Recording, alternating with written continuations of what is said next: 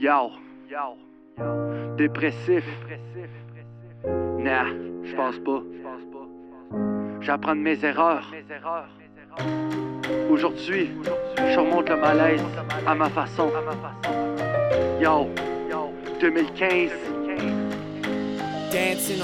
C'est un malaise, aujourd'hui ça m'abaisse d'être rendu là avec l'humeur d'un arbaïque. J'aimerais grandir pour admettre quand j'ai tort, mais plus de temps passe, je m'affaiblis au lieu de me rendre plus fort. Mes paroles me nuisent avec la corde au cou, maintenant les gens me fuisent, ils me disent fais gare au loup. J'ai dit des choses dont ça m'a fait mentir, certains me prennent encore pour un vampire dans son empire, c'est ça le pire.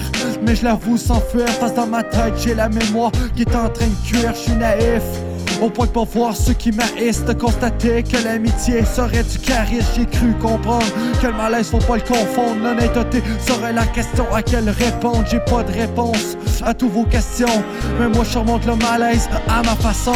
C'est un malaise que j'ai pas vu arriver. Avec la force que j'ai, j'aurais pu l'éviter. C'est pas arrivé comme je l'aurais espéré, mais je dois continuer afin de passer à côté. C'est un malaise que j'ai pas vu arriver. Avec la force que j'ai, j'aurais pu l'éviter. C'est pas arrivé comme j'aurais espéré, mais je dois continuer afin de passer à côté.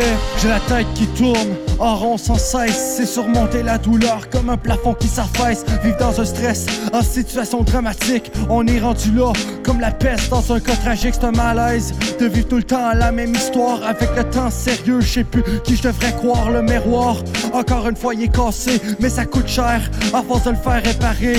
J'essayais de voir le bon côté des choses, j'ai trop de méchants en dedans. Je devrais peut-être prendre une pause. La colère s'évapore dans l'air, vivre comme ça sérieux, c'est un vrai calvaire. Pourtant l'amour, c'est la cause de malaise. Aujourd'hui encore, ça tue car c'est l'enfer. Je vis dans un monde où la vie est remplie de traîtres. Malgré tout je reste fort, un jour je deviendrai le maître. C'est un malaise que j'ai pas vu arriver. Avec la force que j'ai, j'aurais pu l'éviter. C'est pas arrivé comme je l'aurais espéré, mais je dois continuer afin de passer à côté.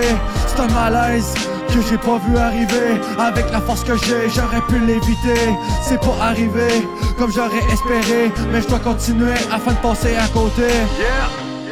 J.A.M. Matik. J.A.M. Production. 2015.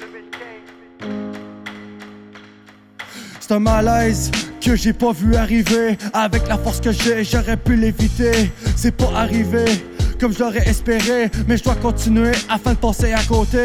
C'est un malaise que j'ai pas vu arriver. Avec la force que j'ai, j'aurais pu l'éviter. C'est pas arrivé comme j'aurais espéré, mais je dois continuer afin de passer à côté.